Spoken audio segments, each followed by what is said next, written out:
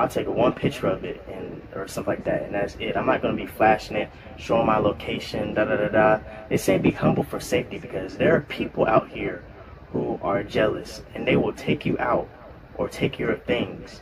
And that's why we're saying be humble. Being humble is for safety. That might be the title of this video. Being humble is for safety. I'm gonna say that every podcast so that I can spread the word. Being humble is for safety, not necessarily to, belittle yourself or to make you stagnant, to hold you down. No, it is for safety, because you can get money, right? But you ain't gotta show it off. Like, don't flash your stuff and don't brag. Being humble is for safety. That's what they're saying. Be humble. Sit your tail down, because there's some people out here that will mess you up. All right.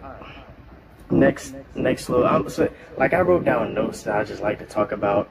I'm gonna get more fluent with it. I probably have edited this video, and you're not even supposed to edit a podcast, but this is the video version. The audio, of course, is going to sound a little bit more fluent, hopefully. If you hear a little fan or whatever, I have a fan because I just at least I want to breathe.